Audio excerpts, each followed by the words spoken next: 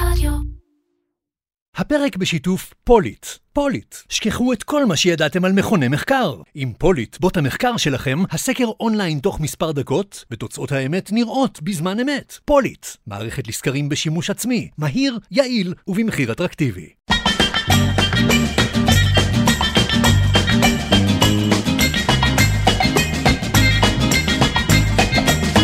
אירקצ'ר, קריאיטיב פודקאסט, עם מרן פחמן. אהלן, אייל חומסקי. אהלן. מה שלומך? בסדר.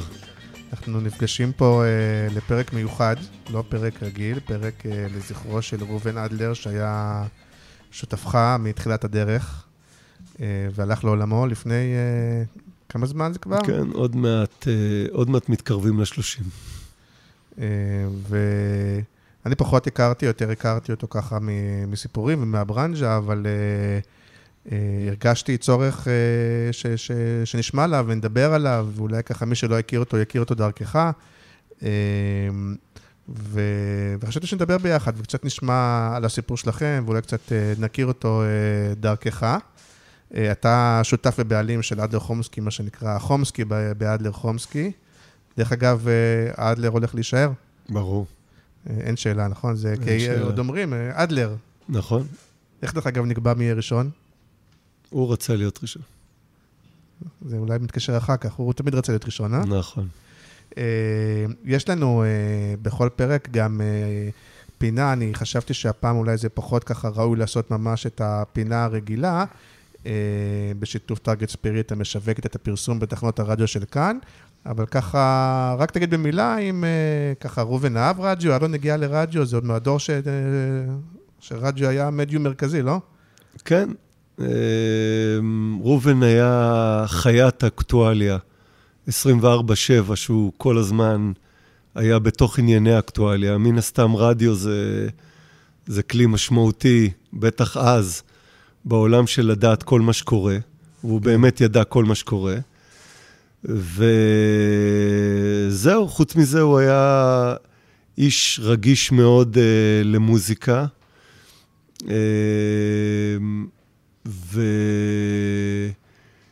ואפילו בלימודים שלו באנגליה, כן. הייתה הקלטה של הביטלס, היי ג'וד, אני חושב, והוא היה בקהל ששר, את השיר.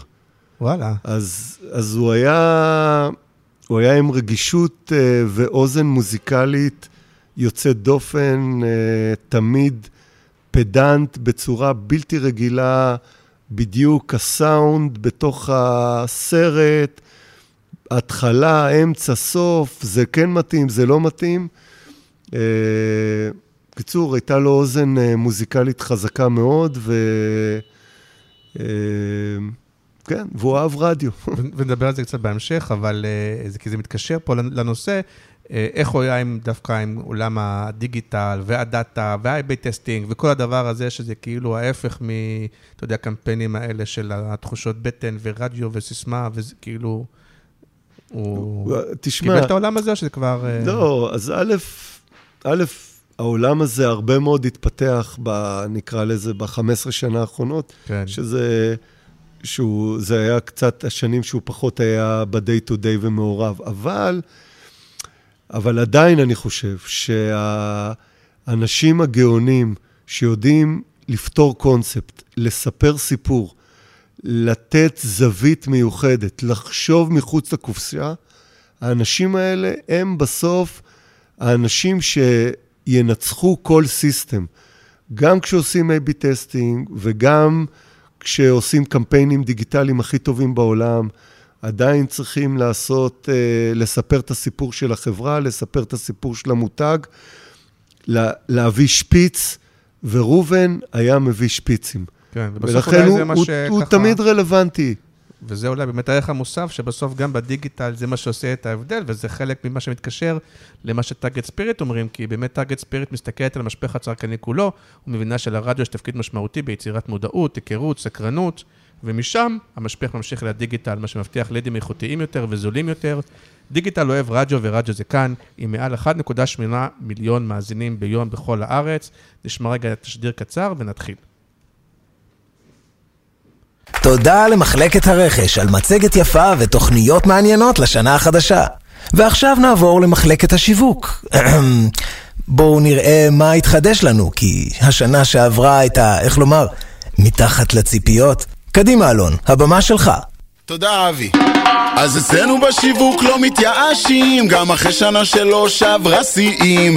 את כל המחלקה ריכזנו במשותף, כדי ללמוד ולהבין למה זה לא אהב. בודדנו וחפרנו וחיפשנו כיוונים, ואז פתאום הבנו על רדיו מדלגים. זה לא יקרה שנצמחו על השיווק, ברדיו השנה נשבור כאן את השוק. שימו לב. מפרסמים, רוצים לשפר ביצועים, הכירו את חבילות הפרפורמנס החדשות בתחנות הרדיו של כאן. יותר חשיפה, יותר לידים, יותר החזר על ההשקעה. כל איש שיווק יודע. דיגיטל אוהב רדיו, ורדיו זה כאן. טארגט ספיריט, כאן הפרסום עובד. זהו, אז נתחיל ככה, אולי נגיד את האמת, אנחנו הקלטנו איזה 20 דקות עכשיו שלא הוקלטו, ואנחנו עושים את החלק הזה מחדש, אבל הנה, לפני רגע סיפרת לי סיפור חדש, אז היה שווה את זה, אז אולי ככה זה... אולי לאסוציאציות חדשות. כן, זה כמו בפסיכולוגיה וזה, בפעם השנייה זה מכריח אותך, אתה יודע, פתאום מביא עוד רובד, כאילו. אז אתה יכול לנתק ונתחיל עוד הפעם. יכול להיות, אולי זה חלק מהתרגיל שלי, אתה יודע, זה תרגיל טוב. אבל תספר רגע, איך בעצם הכרתם, איך התחילה העבודה המשותפת שלכם ביחד? אז הסיפור של ההיכרות שלנו הוא סיפור יפה. כן. בעצם אני עבדתי בערך 8, 9, 10 שנים בקשר בראל. בזמנו עוד הייתי שותף לזה שהם הפכו למקן. וואלה. והתקשרו עם מקן העולמית. ובעצם היו שם 3 שותפים מאוד דומיננטיים. אריה רוטנברג, שישקו ואבנר בראל, והגעתי למסקנה שכדי לצאת ולפרוץ, אני צריך לצאת החוצה, למרות שהייתי שם שותף, והייתי חלק, היה לי מניות, והייתי חלק מהמשרד, אבל הבנתי שכדי להיות גדול, אני לא אוכל לעשות את זה עם הדומיננטיות של השותפים, ואז שלף אותי החוצה אפרים ליניאל, אפרים ליניאל, אחרי כמה חודשים הבנתי שהוא... תהיה עדין הפעם, אני לא רוצה לקחת תגובה הוא בחיים? לא יודע. אני לא רוצה לקחת תגובה ממנו, אז תהיה עדין הפעם. אוקיי. אפרים ליניאל, הרגשתי שזה לא זה. כן.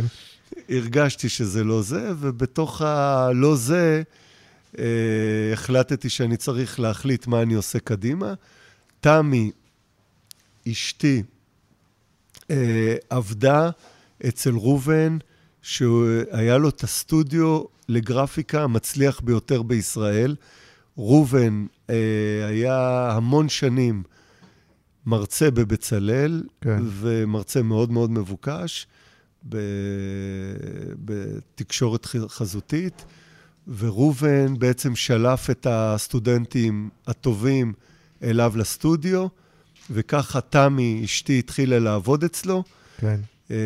ותמי אמרה לי, תשמע, כל העולם מגיע לרובן להתייעץ, לדבר איתו, הוא מכיר את כולם, יש לו את האינטואיציות הכי טובות בעולם. הוא כבר היה שם דבר כאילו אז? מה? הוא כבר היה שם דבר? כן, הוא כבר היה שם דבר, הוא כבר אז, מעבר לזה שהיה לו סטודיו מאוד מאוד מצליח, שהרבה מאוד מהלוגויים האיקונים והמיתוגים האיקונים שקרו במדינת ישראל, פז וחלק מכל העולם של יפאור התבורי וכל אליט וויסוצקי. איך פז? הוא לא היה פועל כמוך? מה? פז אז היה פז היה בית"ר ירושלים ואף אחד מכבי תל אביב. אתה מכיר את הסיפור מהצהוב שחור? הוא לא היה הפועל כמוך? הוא עשה צהוב? מה זה? לא. קודם כל צלם בהיכל. לא, קודם כל רובן היה חולה מכבי חיפה בכדורגל. אוקיי, ירוק. כי רובן חיפאי. כן. כן, הוא גדל בקריות, הוא בן לניצולי שואה, בן יחיד, והוא היה חולה מכבי חיפה. הוא דרך אגב הרבה מאוד שנים ליענקל'ה שחר, עשה את כל המיתוג של מכבי חיפה, מהלוגו ועד האוטובוס, החולצות, המון, המון, המון, המון שנים, כל מה שזז מכבי חיפה, רובן בעצם עשה את כל המיתוג של העניין. מה עם התקציב של הונדה? זה לא הצליח להביא. נכון, הונדה הוא לא הצליח להביא, למרות שדרך קוראים לחברה, ליבואן? מאיר, כן. נכון. דרך אגב, הונדה זה בסוגריים. כשאני עבדתי בקשר בראל, הייתי התקציבאי שהשיק את הונדה מציתת הדמיון. כן. שזה היה גם טוב, יש עוד לאן לשאוף, אני אומר. אין שאלה, תמיד יש לאן לשאוף. אז בעצם רובן היה לו סטודיו מאוד מצליח לגרפיקה, תמי עבדה אצלו, ואמרה לי, תבוא להתייעץ עם רובן, איך להמשיך הלאה. קבעתי איתו פגישה, ואחרי כמה דקות, ממש התחלנו, רק ישבנו לארוחת צהריים, אחרי כמה דקות הוא אומר לי, לך אני מאמין, אני פותח איתך משרד פרסום, בוא נפתח ביחד. הייתי מאוד מופתע, כי בעצם זה לא הייתה כוונת המשורר של כל הפגישה הזאת, באתי להתייעץ איתו, ופתאום הוא מציע לי, בוא נפתח משרד פרסום. לא באתי לגמרי עם אג'נדה, ואחרי זה הבנתי, דרך אגב, הוא היה מאוד מאוד חשדן, כן. ובתוך החשדנות הזאת, אחרי זה הבנתי למה הוא אמר לך אני מאמין, כי הוא פשוט לא האמין. הוא קודם כל לא האמין, ורק אחרי זה השתכנע למי הוא כן מאמין, למי הוא לא מאמין, אבל כל דבר הוא שם, כשמישהו אמר לו משהו, הוא שם איזה סוג של סימן שאלה, ואחרי זה החליט אם זה כן או לא, אם הוא לא הכיר את הבן אדם. א', אולי זה קשור לזה שהוא כבר אז עשה פוליטיקה? גם אז הוא עשה פוליטיקה. אז אולי, כשאתה בפוליטיקה אתה יודע לא להאמין, ויכול להיות שגם, עוד פעם, אני לא הכרתי באופן אישי, אבל יכול להיות שגם הוא בעצמו היה כזה, איך נקרא לזה, מניפולטור, או אחד שיודע... הוא היה פרנואיד. כן. זאת אומרת, הוא היה פרנואיד, והוא כל הזמן, אולי זה הרקע של ניצולי שואה, והכל הוא כל הזמן לא שמח על אף אחד, הוא כל הזמן בדק, הוא כל הזמן לא האמין. כן. אבל בעצמו לא היה עושה כל מיני מהלכים וכל מיני עניינים, וכל מיני מתוחכמים, לא... עוד הפעם, שוב, הוא היה מאוד מאוד ממוקד מטרה, וווינר, זו המילה הכי חזקה שאפשר להגיד עליו, הוא היה ווינר, ובשביל לנצח, תמיד הוא היה אומר לי, גם מרדונה שם את הגול ביד, והם לקחו את המונדיאל. הכל טוב. כן. והוא מבחינתו, כמובן, חשוב לי להגיד פה בצורה הכי ברורה, כמובן שהוא היה האיש הכי נורמטיבי בעולם, ולא, אף פעם לא הסתבך בשום דבר, כן. אבל כדי לנצח, הוא לא ראה בעיניים. הוא לא ראה בעיניים כדי לנצח. ואז בעצם כל משרדי הפרסום, אבל כולם, כל הגדולים, כולל גם קשר בראל, וכולל ממש כל משרדי הפרסום, הציעו לרובן שותפות. כולם רצו, בגלל גם היכולות הגרפיות שלו, גם הקופירייטינג שבו, גם הקשרים שלו, גם שהוא היה איש מאוד מאוד אהוב. כולם רצו שהוא יהיה שותף שלהם. ורובן אמר לכולם לא. שוב, הוא לא הרגיש נוח להיכנס לעולם של שותפות, שזה בעצם כמו חתונה, כן. עם האנשים האלה. ואנחנו מדברים על תקופה, על מה? לשנות ה-90? קצת לפני מה שנקרא ערוץ 2, לא? כן, ניקח את זה הוא כל הזמן היה מחוזר אני אומר, 85, ועד שאני פגשתי אותו ב-94-5 כזה. שזה ממש ההתחלה של הטלוויזיה המסחרית. כן, כן, כל הוא כבר בא בשל עם ההחלטה לדעתך? הוא כבר ידע שהוא רוצה לפתוח משרד פרסום, והוא רק מחפש את השותף? לא, לא. אני חושב שהוא היה אינטואיטיבי ברמה מטורפת. זאת אומרת, הוא זרק ושלף כל מה שהוא הרגיש בבטן באותו רגע. והוא פשוט הרגיש איתי נוח. כן. תמיד היה לו איזה מין ביטוי כזה, הוא היה מסתכל על אנשים, הוא בכלל היה בן אדם שחי ניואנסים ויזואליים. כן. הוא היה אומר, יש לו פנים טובות. זאת אומרת, להסתכל על בן אדם, והוא היה אומר, יש לו פנים טובות. ובשנייה שיש לו פנים טובות, רובן היה מחבק אותו, אוהב אותו, רוצה אותו. ולפעמים הוא היה אומר על מישהי, אחרי שנייה וחצי, היא רעה. וואלה. היא רעה, וזהו, והבנת שהוא קטלג אותה, והבנת שמוטיבציה פה זה מוטיבציה של רוע, וככה הוא ידע להתייחס. הוא צדק 100 מ-100 כאילו? הוא צדק ברמה מטורפת. אחד הסיפורים שאני מספר זה שאריק היה מכניס אותו... אריק שרון, כן, היה מכניס אותו לישיבות עם שגרירים, שרי חוץ, לפעמים אנשי צבא, ורובן היה צריך, הוא לא הבין כמובן על מה בדיוק מדברים, אבל הוא היה צריך להגיד לאריק אם הבן אדם הוא לא משקר או לא. כן. הוא פשוט ישב בחדר, והתפקיד... נכון. קראנו לו, דרך אגב, קראנו לו רנטגן, כן. לרובן, כי הוא פשוט קרא אנשים, הם היו שקופים. זאת אומרת, הוא היה רואה... לא, שאריק שרון היה איזה טלית, כן? אבל... לא, זאת אומרת... הוא בכלל הפוליטיקה, יש הרבה אנשים. אבל לא משנה, אבל כן, אבל אתה יודע, כשאתה ראש ממשלה ואתה צריך לקבל כל מיני החלטות, אתה רוצה להיות בטוח שהבן אדם מולך מוסר לך 100% אינפורמציה נכונה. כי אם לא, אתה מתחיל לחשוד, ואם אתה מתחיל לחשוד, אז בוא נבדוק את זה, מה כן, מה לא. ורובן היה באמת איזשהו רנטגן, שאמר לו כן או לא. אז מה הוא זיהה באותו רגע שוב, זה שנים שבהם יש, כמו שאתה אומר, תמיר כהן, ויש קשר בראל, ויש פוגל, ויש את אריאלי, ויש שועי עולם, כאילו. יש המון. מה הוא זיהה שאתה יודע שהוא יכול להביא לתוך הדבר הזה? כי כאילו הוא צפוף. נכון, אני חושב עוד משפט לפני מה שהוא זיהה, הוא באמת...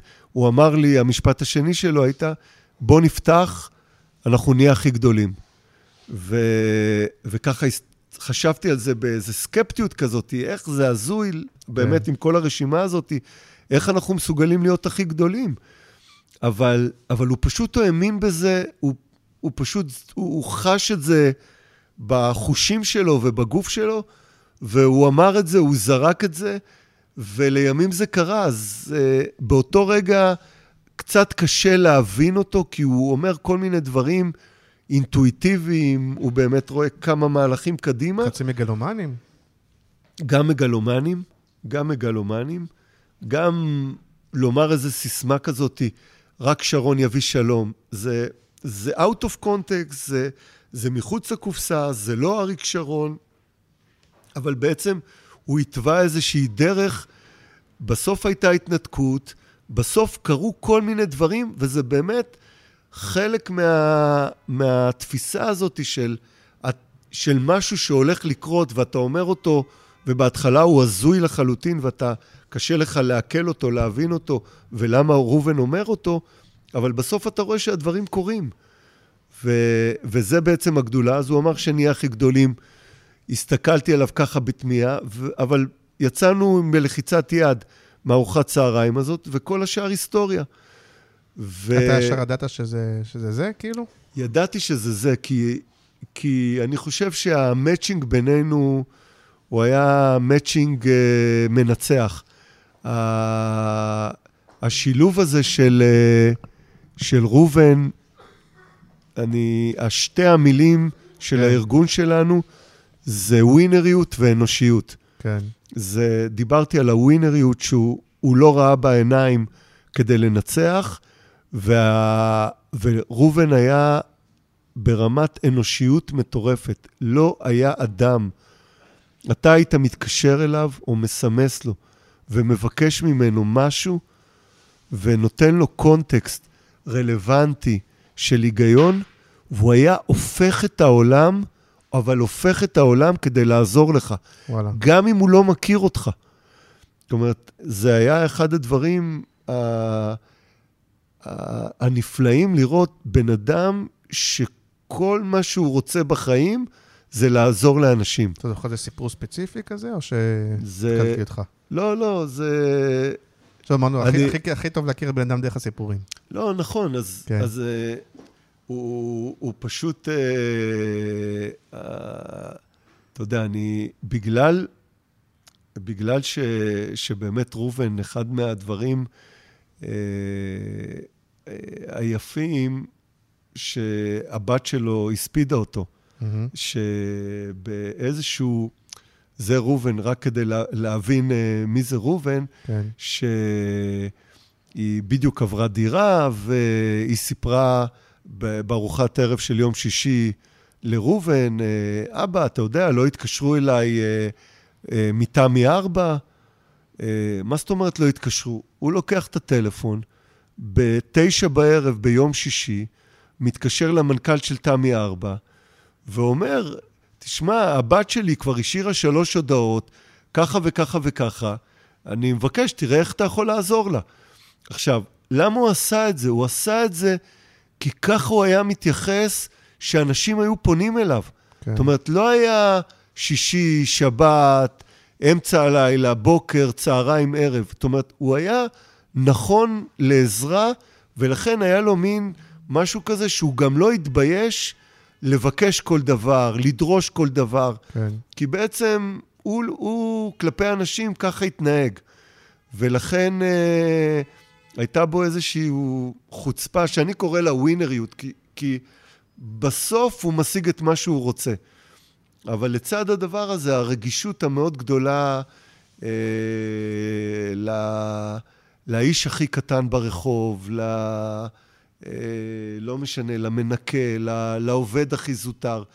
גם אחד הדברים שעד היום קיימים מאוד חזק במשרד שלנו, זה לפעמים הרעיון יכול להגיע, הרעיון הכי טוב יכול להגיע מעוזר התקציבאי שעכשיו נכנס, או מישהו, לא יודע, שעושה PPC, כן. או כל דבר.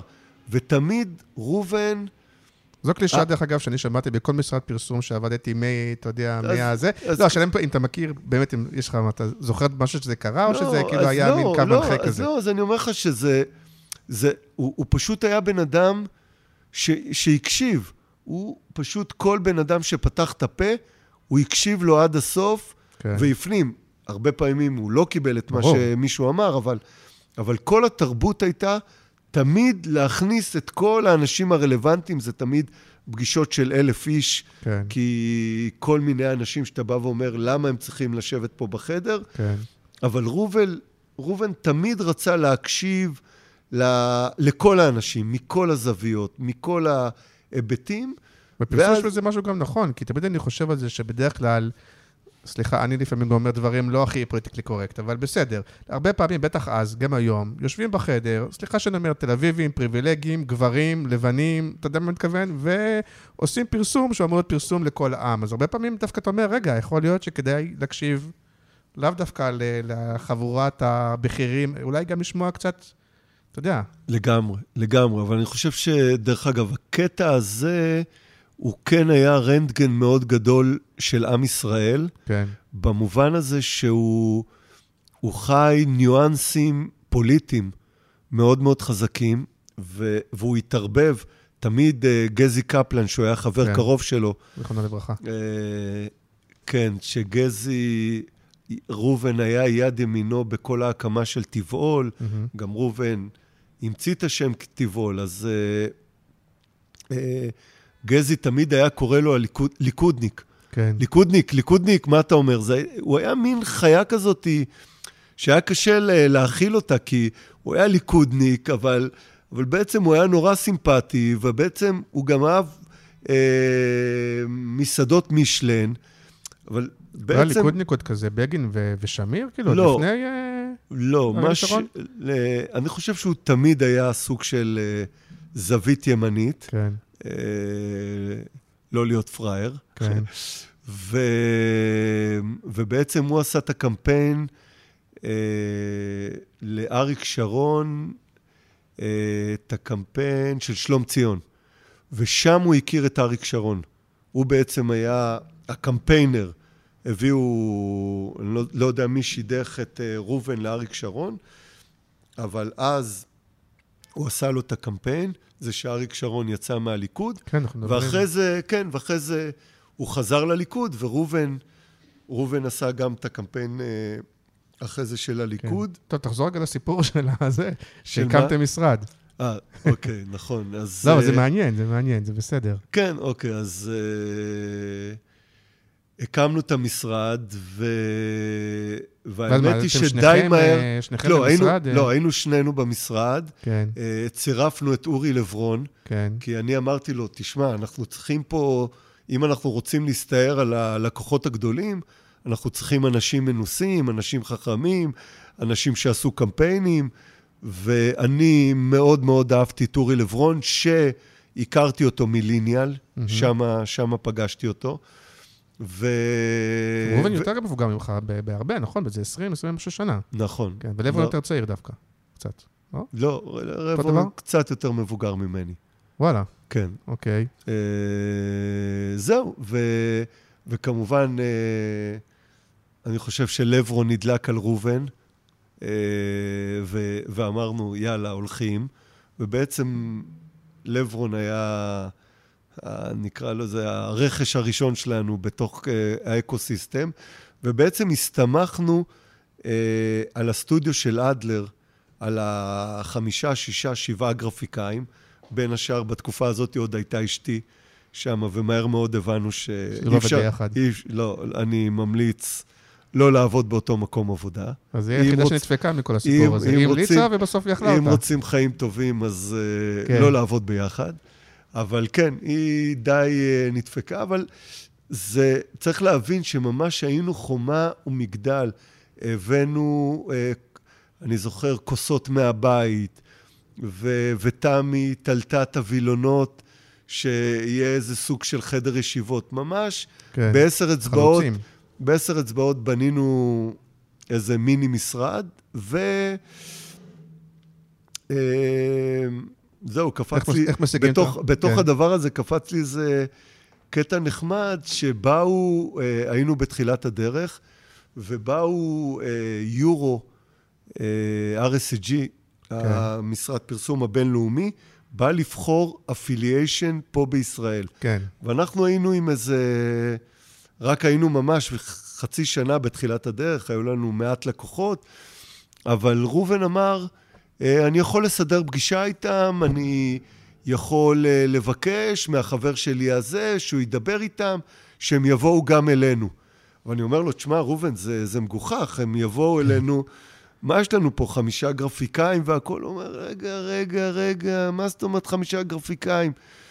ישבנו, לידינו היה חבר שלו, אברמי אדמוב, שבכלל היה לו משרד ליזמות קבלנית. כן. בקיצור, פתחנו את הדלת עם המשרד שלו, והפכנו את המשרד של אברמי, שהוא היה שם אז שותף עם מוטי קירשנבאום, פתחנו את המשרד, הבאנו אותם לסיור, עברנו בין החדרים, והם ראו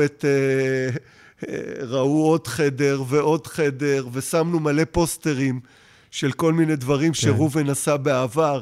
הראינו בשואוריל עבודות של אורי לברון מן העבר, כדי להראות שיש פה איזה עשייה ונפח בתוך כל הדבר הזה, ואפילו אני הבאתי את אח שלי, שהוא פלואנטלי אנגלית, כדי לעשות להם את הפרזנטציה באנגלית. קיצור, בנינו תפורה של לקחת את האפיליישן בתוך הסיפור הזה. זאת אומרת, מה שאני רוצה להמחיש פה... בסוף המוחד צרפתי. נכון. כן. אבל התמודדנו. כן. התמודדנו. זאת אומרת, ראובן ברגע שהוא זיהה, צריך לנצח פה, צריך לנצח, צריך להביא את הדבר הזה, מאותו רגע, איך מביאים את הדבר הזה. זה הדרך הקונבנציונלית, זה לספר סיפורים, הדרך היותר מעניינת זה לבנות משרד, כן. לצורך הפרזנטציה הזאת. אז איך מסגים את הלקוחות הראשונים? הלקוחות הראשונים בעצם פנינו ללקוחות,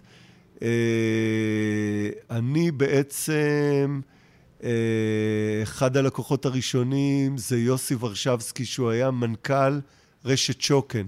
כן. שזה היום קומונים, אז יוסי... לוח העיר וכל הדברים האלה. לוח העיר וכל הסיפור הזה, אז בעצם קיבלנו את הלקוח הזה. רובן פנה לרוני גת, שהוא עשה לו את כל האריזות של יפאורה, את כל ספרינג, לימים שוואפס, את כל האריזות. ובעצם רוני אמר, אדלר, אתה פותח, אני מותג אחד אני נותן לך, והוא נתן לנו את ספרינג, ובעצם עד היום רוני לקוח... שלכם, במשרד. של המשרד שאני קורא לו לקוח מספר אחד. אמרנו שזה תחילת מה שנקרא הטלוויזיה המסחרית, וצריך לדעת מה שנקרא לעשות סרטים. זה נכון שגם לפני כן עשו סרטים בפרסומות בקולנוע. אבל בשביל זה יש לנו את אורי. אף אחד לא ידע ממש, בוא נגיד ככה, כי זה היה חדש לכולם. אבל היה לברון, שהוא היה אלוף העולם בלעשות סרטים. עכשיו, יחד עם המוח של רובן, הדבר הזה ייצר איזה משהו של 1 ועוד 1, 3, היה איזה מג'יק כזה של עשינו קמפיין מאוד פרובוקטיבי,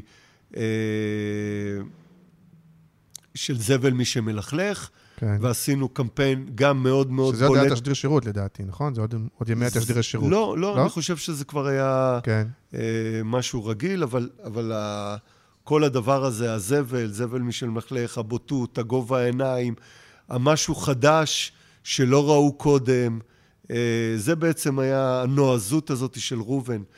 אז היה לנו את הקמפיין הזה, עשינו קמפיין לבתי הקולנוע, צא מהקופסה, בוא לקולנוע, שזה היה גם קמפיין וואו מאוד גדול, שחר סגל ביים אותו אז, וזה גם היה קמפיין פורץ דרך, עשינו קמפיין לספרינג, עשינו קמפיין לרשת שוקן. רגע, אבל הוא לא היה טיפוס באמת כזה של פרינט, שטוב בפרינט, שזה כאילו, איך בשבילו היה לעבור לטלוויזיה, לסרטים, זה כאילו... זה לא בעיה, הוא היה איש של קונספט, איש ויזואלי, איש של סאונד, איש של רגש. אז, זאת אומרת, הוא התחבר לזה, אבל אני חושב שהגאוניות פה, זה באמת החיבור יחד עם אורי לברון, שבעצם אורי הביא את הפרקטיקה של לספר סיפור נכון ב-30 שניות, אבל בעצם איזושהי תובנה שצריכה לצאת מהסיפור הזה, הרבה פעמים רובן הביא את התובנה, ובכלל השילוב ביניהם... אנשי קריאיטיב. כן, אבל היה איזה משהו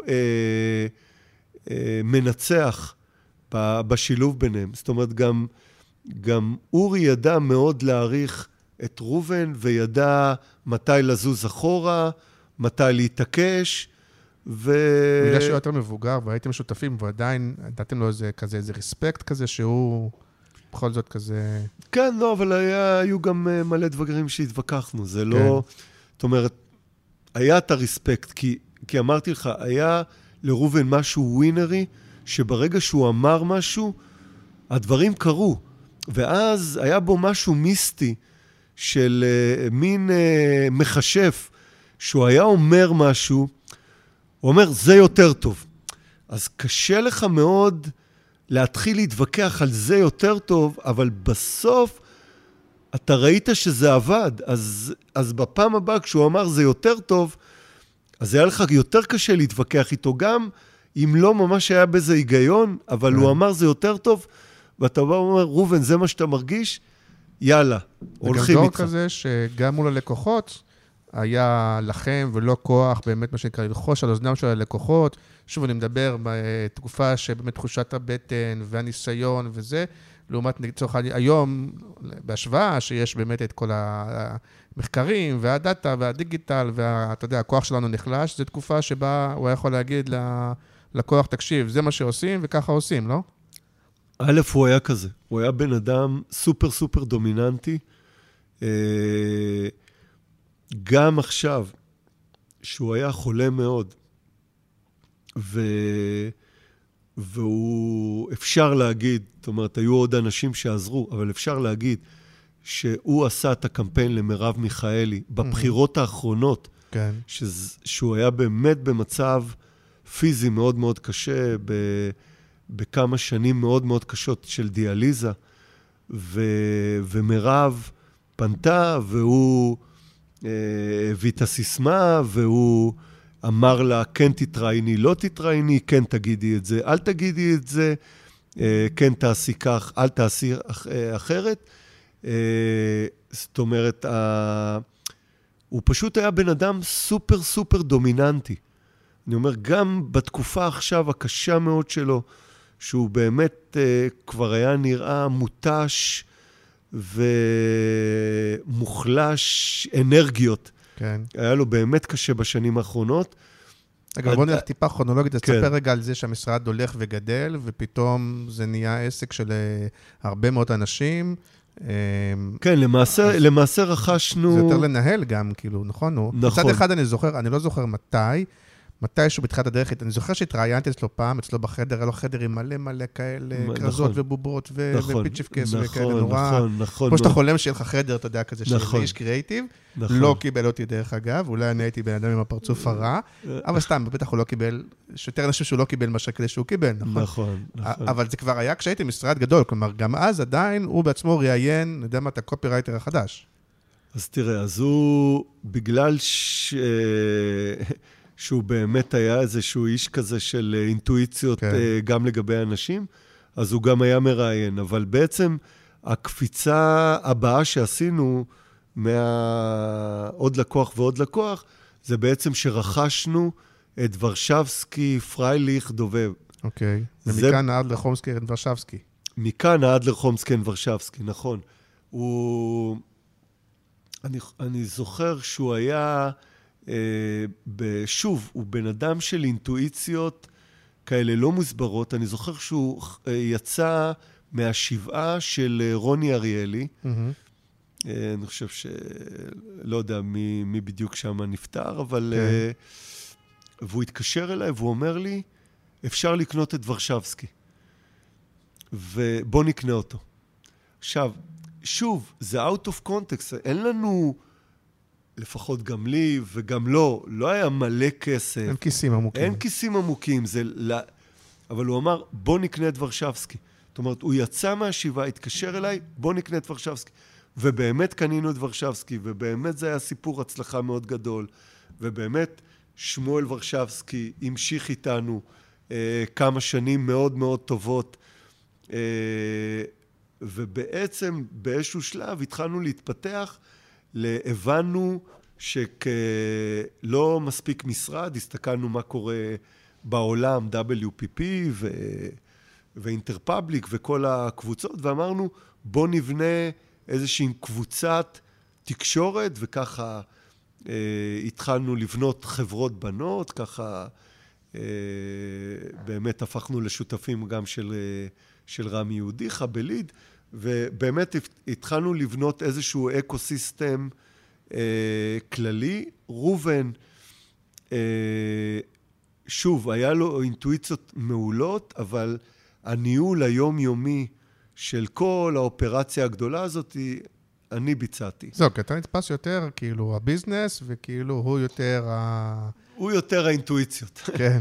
זה באמת, אני בעצם ניהלתי את הדיטיילס, כאילו החזון, את הכסף, בגלל שהוא לא ממש נכנס, והוא לא הבין איפה מרוויחים וכמה מרוויחים ואיך מרוויחים. לא בפרטים הקטנים, הוא נותן לא, בדיוק, לא בדברים. אז זה באמת, זה היה שילוב מנצח, שבדיוק אני סגרתי פינה מאוד ספציפית של העניין הזה, ורובן באמת היה איזה איש, בוא נקנה את ורשבסקי, בוא נעשה קמפיין כזה וכזה. זאת אומרת, הוא תמיד היה פורץ דרך ברעיונות שלו, במקומות שהוא הגיע אליהם, ואני בעצם ניהלתי את כל המשרד, ותמרנתי.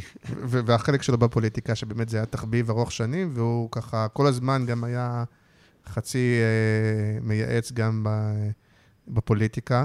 אז תראה, הוא פשוט הפך לחבר נפש. אגב, גם אם הפעם זה גם לא מקליט, אני מתייחס למיסטיקה וזה, ואני אומר, יכול להיות שהוא לא רוצה שיהיה פרק וזהו. יכול להיות. אתה יודע, לא נעשה פעם שלישית. אם זה לא מקליט, א', אני נהנה מהסיפורים, זה כן נראה שזה מקליט, אבל אם לא, אז נגיד, יכול להיות שהוא לא רצה, וזהו. אני זורם איתך. כן. אני זורם איתך. פוליטיקה. כן, הוא פשוט הפך לחבר נפש של אריק שרון. כן. ממש ברמה של התייעצויות כל שעה טלפוניות. בוא נגיד למאזינים הצעירים, כי שלום ציון זה אפילו ההתחלה של הזיכרון שלי, אבל נגיד למאזינים הצעירים, אריק שרון היה דמות די מוקצת, בטח בקרב החברים שלכם ובמיליה שלכם, הוא שלא לדבר שהוא סדין אדום, כן? הוא היה... לגמרי. כן. אבל הוא באמת... אני זוכר כשאריק שרון עלה להר הבית, אז רובן, מהומת אלוהים, ואני זוכר את רובן אמר לו, צעק עליו ואמר לו, תישאר בחווה, אל תוציא את הראש. אני זוכר שהוא לא אהב את כל המהומה, אבל הוא היה חבר בלב ובנפש. זאת אומרת, הוא לא נטש אותו ברגעים הכי קשים שלו, והוא פשוט היה חבר שלו. זאת אומרת, אני לא יודע אם הוא אהב את כל הדברים שהוא עשה, אבל החברות הייתה מעל הכל. לא, אבל אתה נראה שגם הוא עבר איתו את התהליך מהימני היחסית קיצוני, אתה יודע, היום אריק שרון נתפס בינינו חצי מרץ, כן? אתה מספר שעבד עם מרב מיכאלי, אבל אריק שרון רוב הזמן היה ימני מאוד, כן? מלחמת לבנון, כמו שאתה אומר, הר הבית, כל הסיפור הזה. נכון מאוד.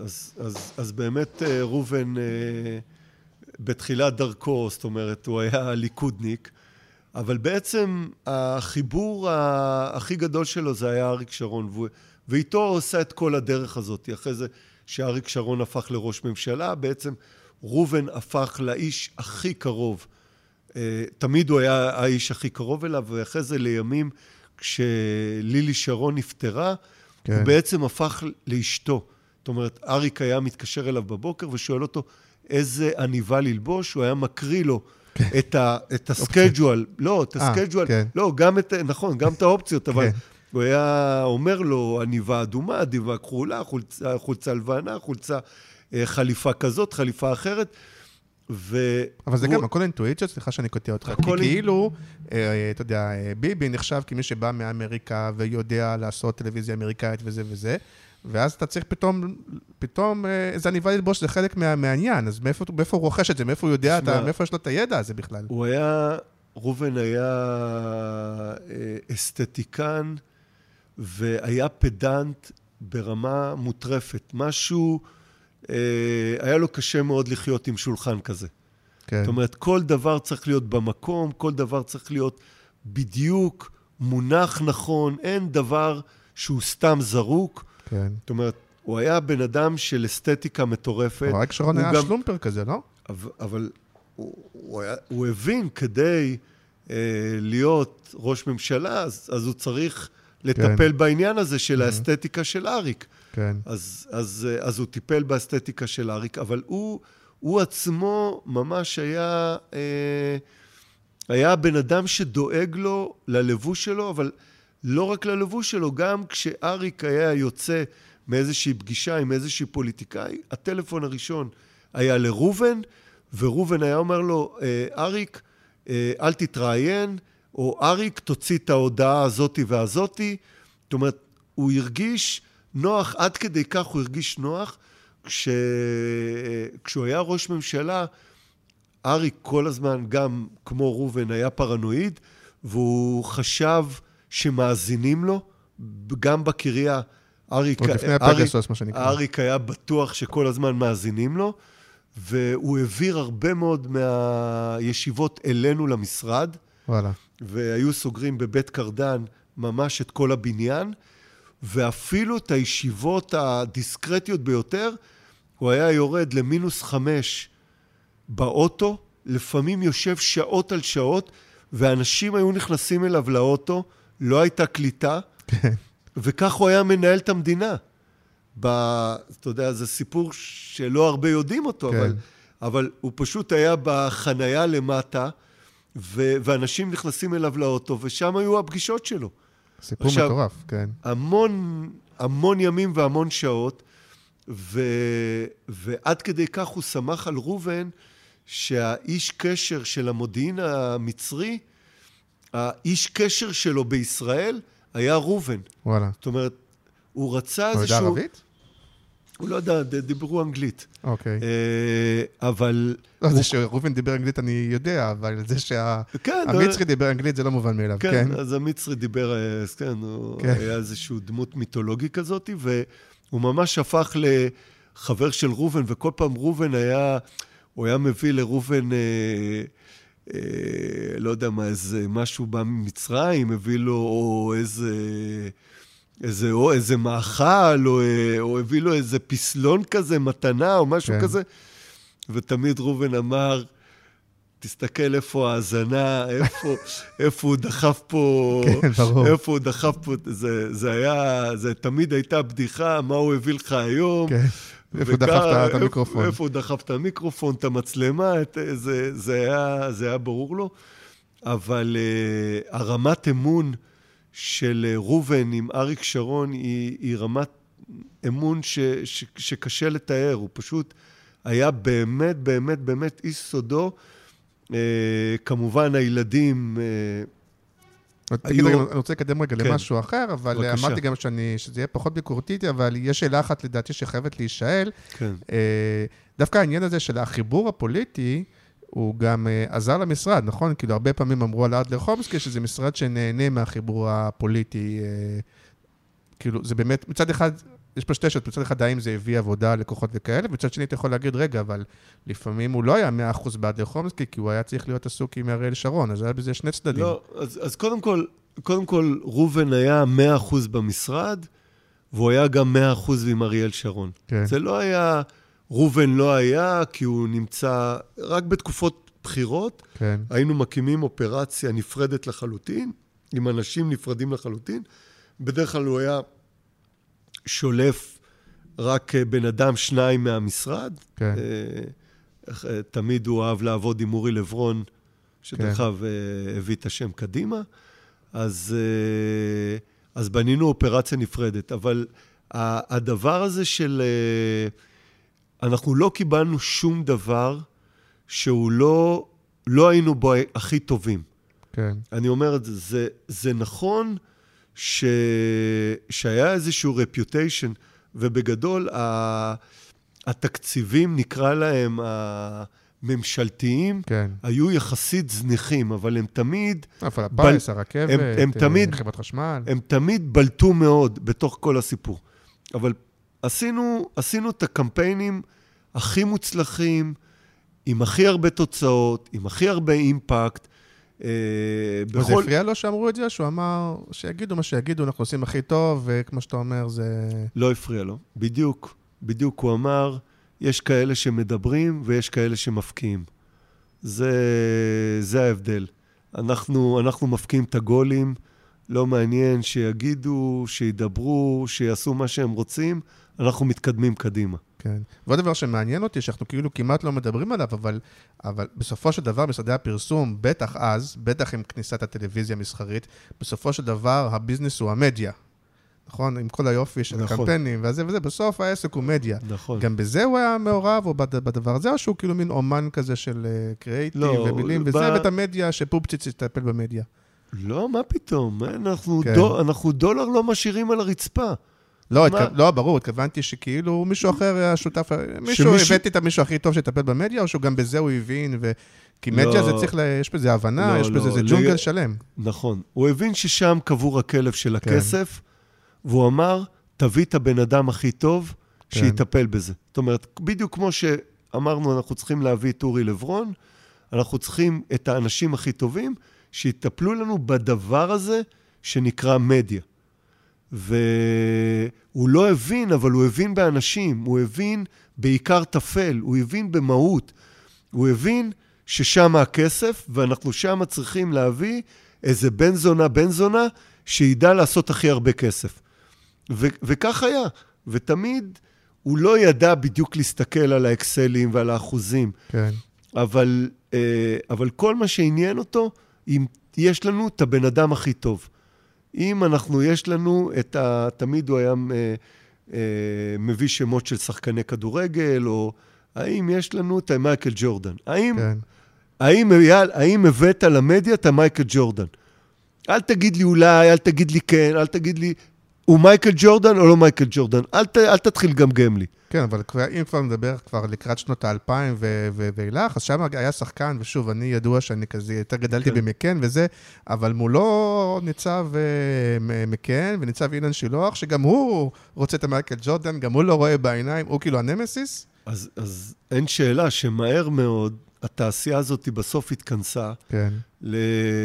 למקן, עד לרחומסקי. כן. ודרך אגב, והתפיסת עולם שלי רק בסוגריים, אני באמת מאחל שמקן יהיו כל הזמן כמה שיותר חזקים, כי אני מאמין שככל שיהיו פה גופים יותר חזקים, התעשייה הזאת שנקראת פרסום, כולנו נרוויח ממנה. זאת אומרת, אני בעיקר, כל המחשבה שלי, בעיקר כמוביל שוק בשנים האחרונות, כל המחשבה שלי זה איך יש עוד שחקנים טובים, איך יש עוד דברים בטלוויזיה שהם קריאטיביים, דברים בולטים, כי בסוף זה לנצח ובסוף להישאר לבד, לא יהיה לנו ביזנס. כל הביזנס שלנו זה אם מקן עושים אחלה קמפיין לבנק א', ואנחנו יודעים לעשות אחלה קמפיין ואולי יותר טוב לבנק ב'. ולכן אנחנו צריכים מתחרים חזקים. אבל אותי קצת הפתיע ולטובה המודעה שפורסמה שמקן פרסמו על אחרי לכתו של רובן. אני חושב שזה, א', זה באמת כל הכבוד להם, זה ריגש אותי מאוד, ואני חושב שגם הם מבינים שאנשים עוצמתיים כאלה כמו רובן, ואנשים שעשו קמפיינים, הם בסוף עשו מאוד טוב לענף הפרסום, כי בסוף הקמפיינים האלה והדומיננטיות הזאת והיכולת להגיד לאיזשהו מנכ"ל, אתה אידיוט, מה אתה מבין בזה? אתה הלכת לשאול את אשתך? אם הקמפיין הקריאיטיב טוב או לא טוב, מה היא מבינה? מה היא מבינה? למה לא שאלת את העוזרת בית? זה היה רובן. הוא לא ראה בעיניים, ברגע שהוא האמין שמשהו נכון וטוב, הוא לא ראה בעיניים אם זה מנכ"ל, יכול להיות שזה כל העולם של הפוליטיקה וכל המקום שהוא בא, אבל מההתחלה רובן היה לו אנטי פחד. הוא לא פחד להגיד את הדברים הכי בוטים, הכי חזקים, גם דרך אגב לפעמים מעליבים, אבל הוא פשוט הבין שאם הוא צריך להעביר איזשהו כיוון של קריאייטיב, הוא מפרק את כל מה שקורה בחדר. יש לך איזה סיפור, זה דוגמה? עושים דלג. לא, אפשר לדלג. אז אני אגיד לך, אבל יש משהו, לפחות עכשיו אולי זה יצטמצם, אבל כן, רוב השנים, עם כל מה שאתה מספר, בסוף רוב השנים כן היו המכבי בתל אביב. זה יצטמצם בשנים האחרונות נהיה צמוד, אבל הוא חי הרבה שנים בזה שהוא באמת, עוד פעם, תמיר כהן נסגר, זה עבר, זה התיישן, ובסוף זה היה, אבל רוב השנים, בתחרות הזאת... אז תראה, אז קודם כל, הרבה מאוד זמן, אנחנו התחלנו מאפס. כן. היינו צריכים... כן, לא, דווקא אנחנו מדברים על רובן, אז איך הוא קיבל את זה, שכאילו שבסוף... הוא היה ברמה... מספר 2. אז אני אסביר לך, הוא היה מתוסכל מזה בצורה שהוא לא ישן בלילה. כן. כדי להמחיש את הדבר, המדיה הייתה מוציאה לו פעם בשבוע את העדכון של טבלת יפעת. כן. פעם היו... אני חושב שהיום כבר לא מוצאים את הטבלה הזאת. אל תשאל, אספר לך סיפור קטן. לפני שבוע,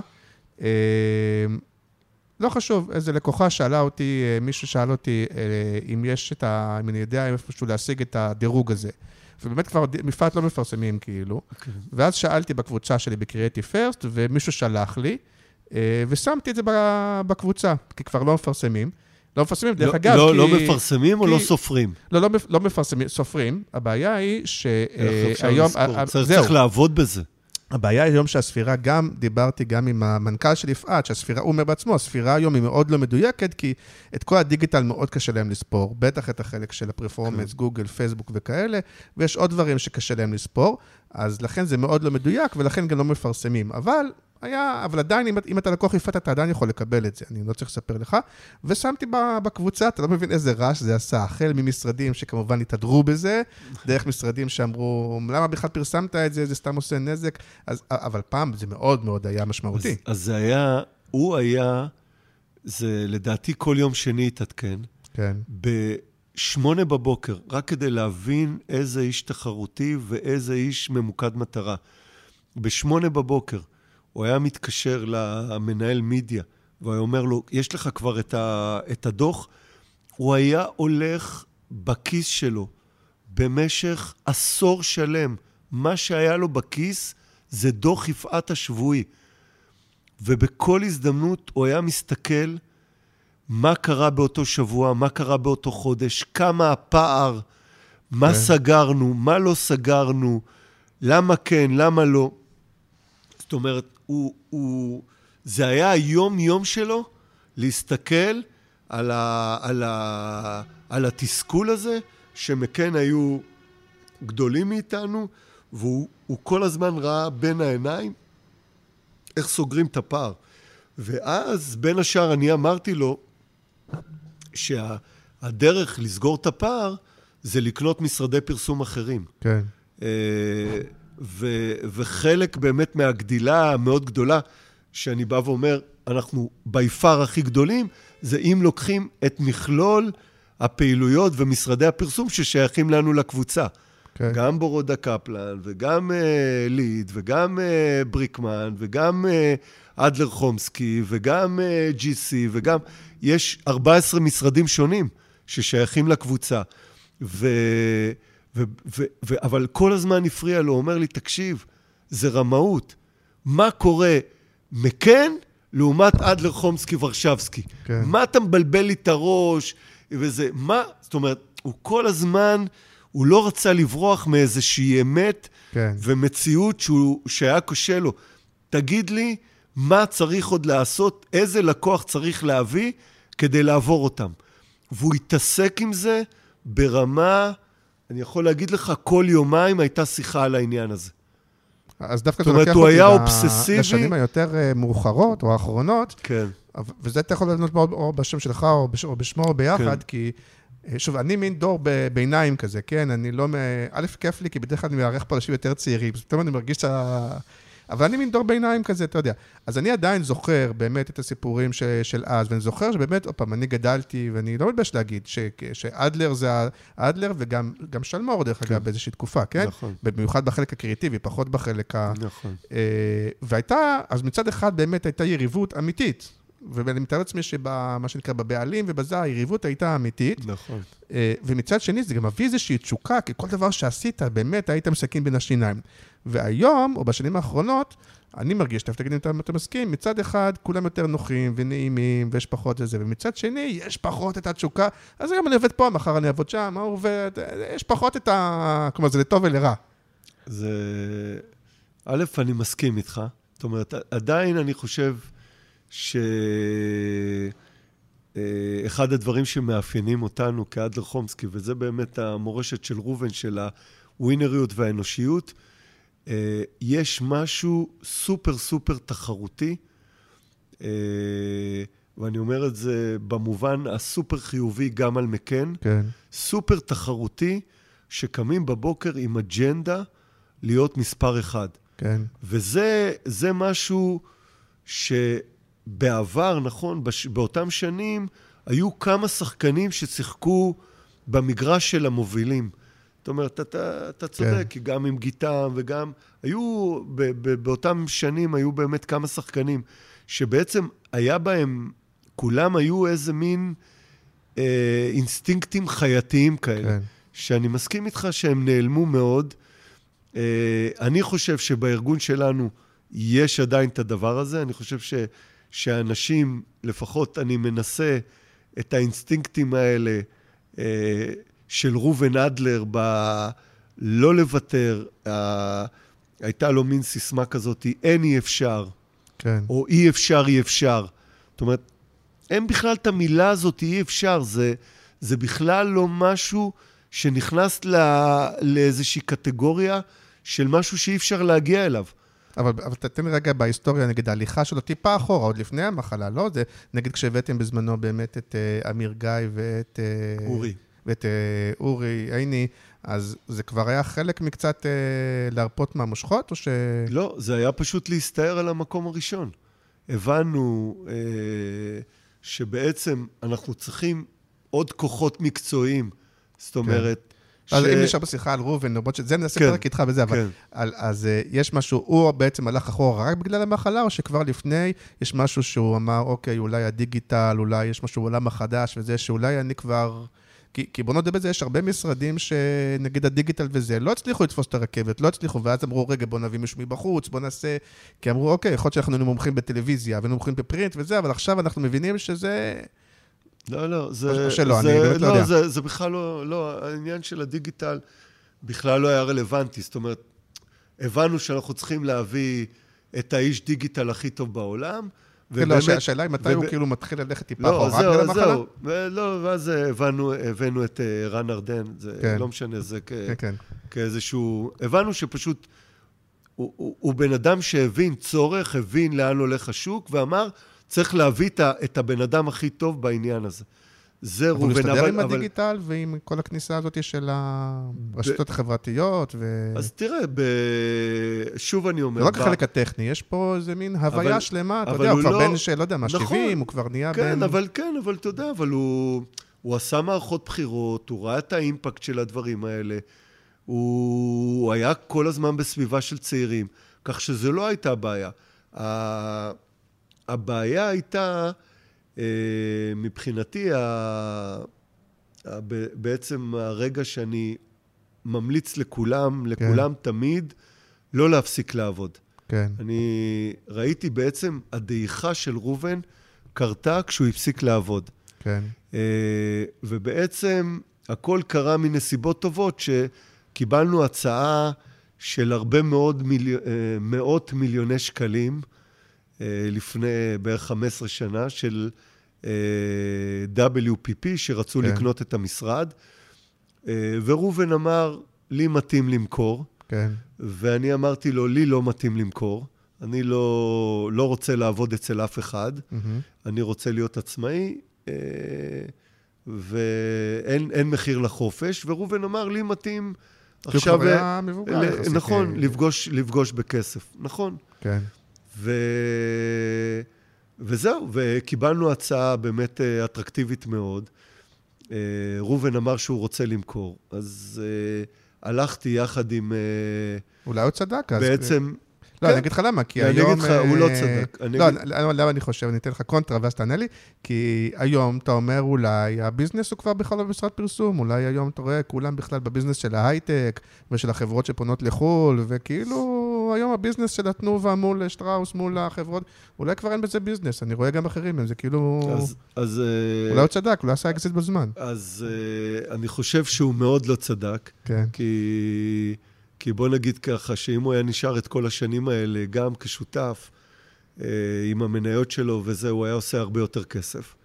אז זה קודם כל בפן הפרקטי, אבל זה לא הדבר החשוב. הדבר החשוב הוא שהוא חשב שהוא צריך לעשות האקזיט, אז בעצם אני יחד עם השותפים, עם אורי ואמיר, ובעצם הלכנו וקנינו את חלקו של ראובן, בעצם לקחנו הלוואה מהבנק, שילמנו לראובן, ראובן יצא, ובעצם זה היה זה, כי יכול להיות שאם לא היה טריגר של מישהו שמציע כסף, וכל כך הרבה כסף, יכול להיות שהוא היה עד היום עובד במשרד. ואני אומר, הוא היה חד קטר, זאת אומרת, אני מאוד מאוד הייתי שמח לדבר איתו על כל עניין, על כל קמפיין, על כל ביזנס, גם אם הוא לא הבין בדיוק את הניואנסים, האינטואיציות שלו היו כל כך חזקות, והייתה לו רגישות לנפש האדם, שהיית יכול להתייעץ איתו על כל דבר. אז מה הוא עשה ברגע שהוא מכר? אז זהו, מהרגע שהוא מכר, למעשה התחילו הבעיות הבריאותיות שלו, נכון. הוא בעצם התחילו לו... לא יכול להיות שזה התחיל לפני, והוא שמר את זה קצת בסוד, והוא... לא, זאת אומרת, הוא תמיד, דרך אגב, היה היפוכונדר, היית אומר לו, ראובן, אתה... הדבר הראשון שכתוב לה בוויקיפדיה, שהוא היה היפוכונדר. הוא היפוכונדר ברמה מטורפת, היית אומר לו, ראובן, אתה לא נראה טוב, הוא היה רץ לשירותים, להסתכל במראה, והיה חוזר, אייל, אני חיוור? אייל, אני חיוור? אני אומר לו, ראובן, מה, מי בלבל לך את הראש? הוא אומר, לא, הוא אמר שאני נראה לא טוב. אבל הוא באמת היה היפוכונדר אמיתי. זהו, מה שאלת? לא, דיברנו על אם הוא, ברגע שהוא מחר, אם הוא הפסיק לעבוד, כי הוא כן עשה קמפיינים פוליטיים אחרי זה, לא? כן, הוא עשה את, יחד גם עם, ככה, בנינו אופרציה, יחד עם המשרד, הוא עשה את בוז'י. כן. בוז'י הוא נכנס, לא מההתחלה, כן? היה את הסיפור שהוא נכנס להציל. נכון, הוא נכנס להציל. דרך אגב, הוא הכי הרבה אי פעם שמפלגת העבודה קיבלה, זה אומנם הוא הפסיד, אבל בכל מקרה, אני רואה קשר ישיר בין הפסקת העבודה, לבין ההידרדרות הרפואית שלו. זאת אומרת, היו לו בעיות בכליה, ופה אשתו תרמה לו כליה, שזה היה באמת אירוע הירואי ומאוד מאוד יפה. דרך אגב, אשתו רונית הייתה יד ימינו וטיפלה בו באמת, באמת בתקופות נוראיות וקשות, ואני מעריץ אותה ומוריד לה את הכובע ומודה לה ומחבק אותה והכל. וזהו. ואז הוא היה מסתכל קצת מהדברים מהצד או ש...